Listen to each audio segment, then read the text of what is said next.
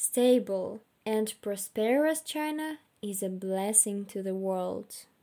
Whenever the United States introduces a new policy to suppress China, people will complain about China's foreign policy and say it should continue to keep a low profile and don't turn against the United States.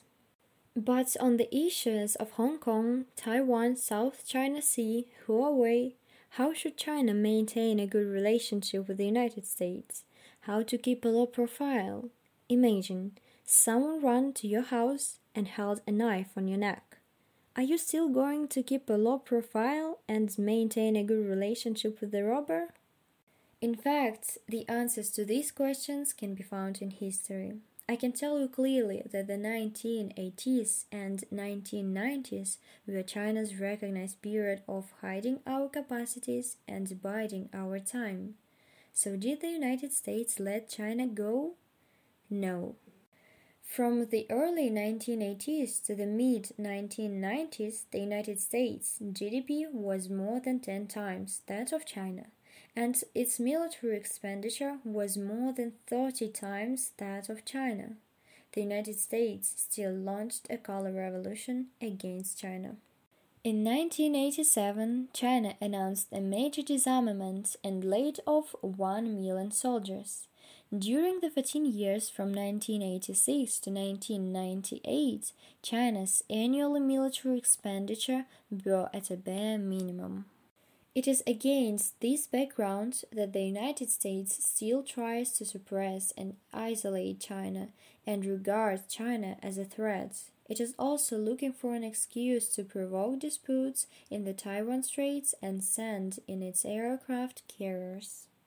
In 1995 and 1996, when the Sino-US confrontation was the most intense, yet China's trade surplus had exceeded more than $10 billion. In 1997, the Southeast Asian financial crisis broke out, but China has since entered the real fast lane of development, accelerating the transfer of the global industrial chain into China. What do I mean by this? This means that although many people are worried about the extreme suppression of the United States as entrepreneurs and investors with a historical perspective, they should predict with real historical trends. In other words, the stronger Chinese geopolitical control over the Taiwan Strait and the surrounding areas of the South China Sea, the more competitive is the Chinese market, not the other way around. Recently, U.S. Secretary of Defense Esper said that in the South China Sea, in order to defend freedom, the United States must speak with strength. But the problem is that China has never hindered the freedom of navigation in the South China Sea. China delineated the 9-dash line in the South China Sea 70 years ago. At that time, no country raised any objections. Throughout Southeast Asia, history has repeatedly proved that only a powerful China can create a stable and prosperous business system that makes the whole region globally competitive. Many people may not understand this. I can say that all the misfortunes in Asian history were caused by the decline of China, because once China declines, the surrounding areas will be basically consumed by cannibalism or invaded by foreign power. Without a strong China in the Indochina Peninsula, there may be no countries such as Laos and Cambodia, because they will soon be annexed by Vietnam. After Vietnam annexed Cambodia in 1980, it began to attack Thailand. It was not until 1988 that Vietnam announced its withdrawal from Cambodia, and the Thai-Vietnam War was declared over. The Sino-Vietnamese War at that time contained Vietnam's aggression against its neighboring countries. Another example is the Indian subcontinent. When India dismembered Pakistan, annexed Sikkim, founded the Sri Lanka Civil War, and looked forward to the Myanmar, where was the United States? Had it not been for China to help, Pakistan might be gone and Sri Lanka might still be in the midst of endless war. Therefore, having a strong China is the blessing of the entire Southeast Asian countries. It is precisely because of China's reform and opening up that the entire Southeast Asian region has returned to its historically normal level. What is the historically normal level? It is that Southeast Asia occupies half of the global trade and has become the focus of the global economy again. Suppose that China lost the Korean War 70 years ago and did not take active measures against the expansion ambitions of India and Vietnam. The entire Southeast Asia would most likely be the frontier of offensive of the United States, which may be worse than Eastern Europe and the Middle East.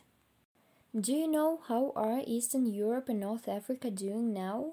Ukraine is preparing for the war with Russia. In Libya, a new world war is being staged. The United States, Germany, France, Italy, Greece, Turkey, Russia, Egypt are all directly participating in the war or supporting their own proxy agents. And how is Southeast Asia doing now? According to the data just released, the total trade volume between ASEAN and China increased by 5.6% year-on-year, reaching a total of $287.8 billion, more than $70 billion higher than the total trade volume between China and the United States. Seeing that other regions are in the midst of war, while Southeast Asia is busy doing business, the United States can't stand it anymore. So it changed its original neutral attitude to the South China Sea issue and began to completely deny China's claims. According to the logic of the United States, what does its Indo-Pacific strategy mean? You may have noticed that India is in border conflicts with China, Pakistan, Nepal, Myanmar, but the United States just supports India. Recently, it has also begun to explicitly pressure Pakistan, including cancelling aid, revoking Pakistan Airlines' direct flight to the United States. The Indian government is implementing a new citizenship law that excludes Muslims, continues to crack down on aliens, and Modi committed crimes against humanity in Gujarat earlier. But the United States has ignored them all. Why? Because India has a border conflict with China. The United States has finally found an opportunity to mess up China's surrounding areas. The same applies to the South China Sea. On the one hand, China will defend its sovereignty. On the other hand, it will never allow the United States to create various confrontations and turn the neighboring countries against each other. Once Chinese forces withdraw, the end result is that the entire Southeast Asia will lose development opportunities. I would like to ask, if you are an investor, would you invest in Libya now? But a lot of international capital is pouring into Southeast Asia. This is the result of the stability of the South China Sea. Many people say that the United States, the European Union, Japan, etc. are now investing in Vietnam. There are three main reasons. One is the entire Southeast Asian industrial chain established by China, which is Vietnam's biggest advantage. The second is that under China's firm will to maintain the regional situation, Vietnam can only develop its economy and not territorial expansion, which makes Vietnam have to focus on economic construction and creating a better business environment. The third is that Vietnam is learning from China's reform and opening model from all aspects, which allows many investors to see a shadow of China's stable regime and service system from Vietnam, and confident for a long-term return on investment.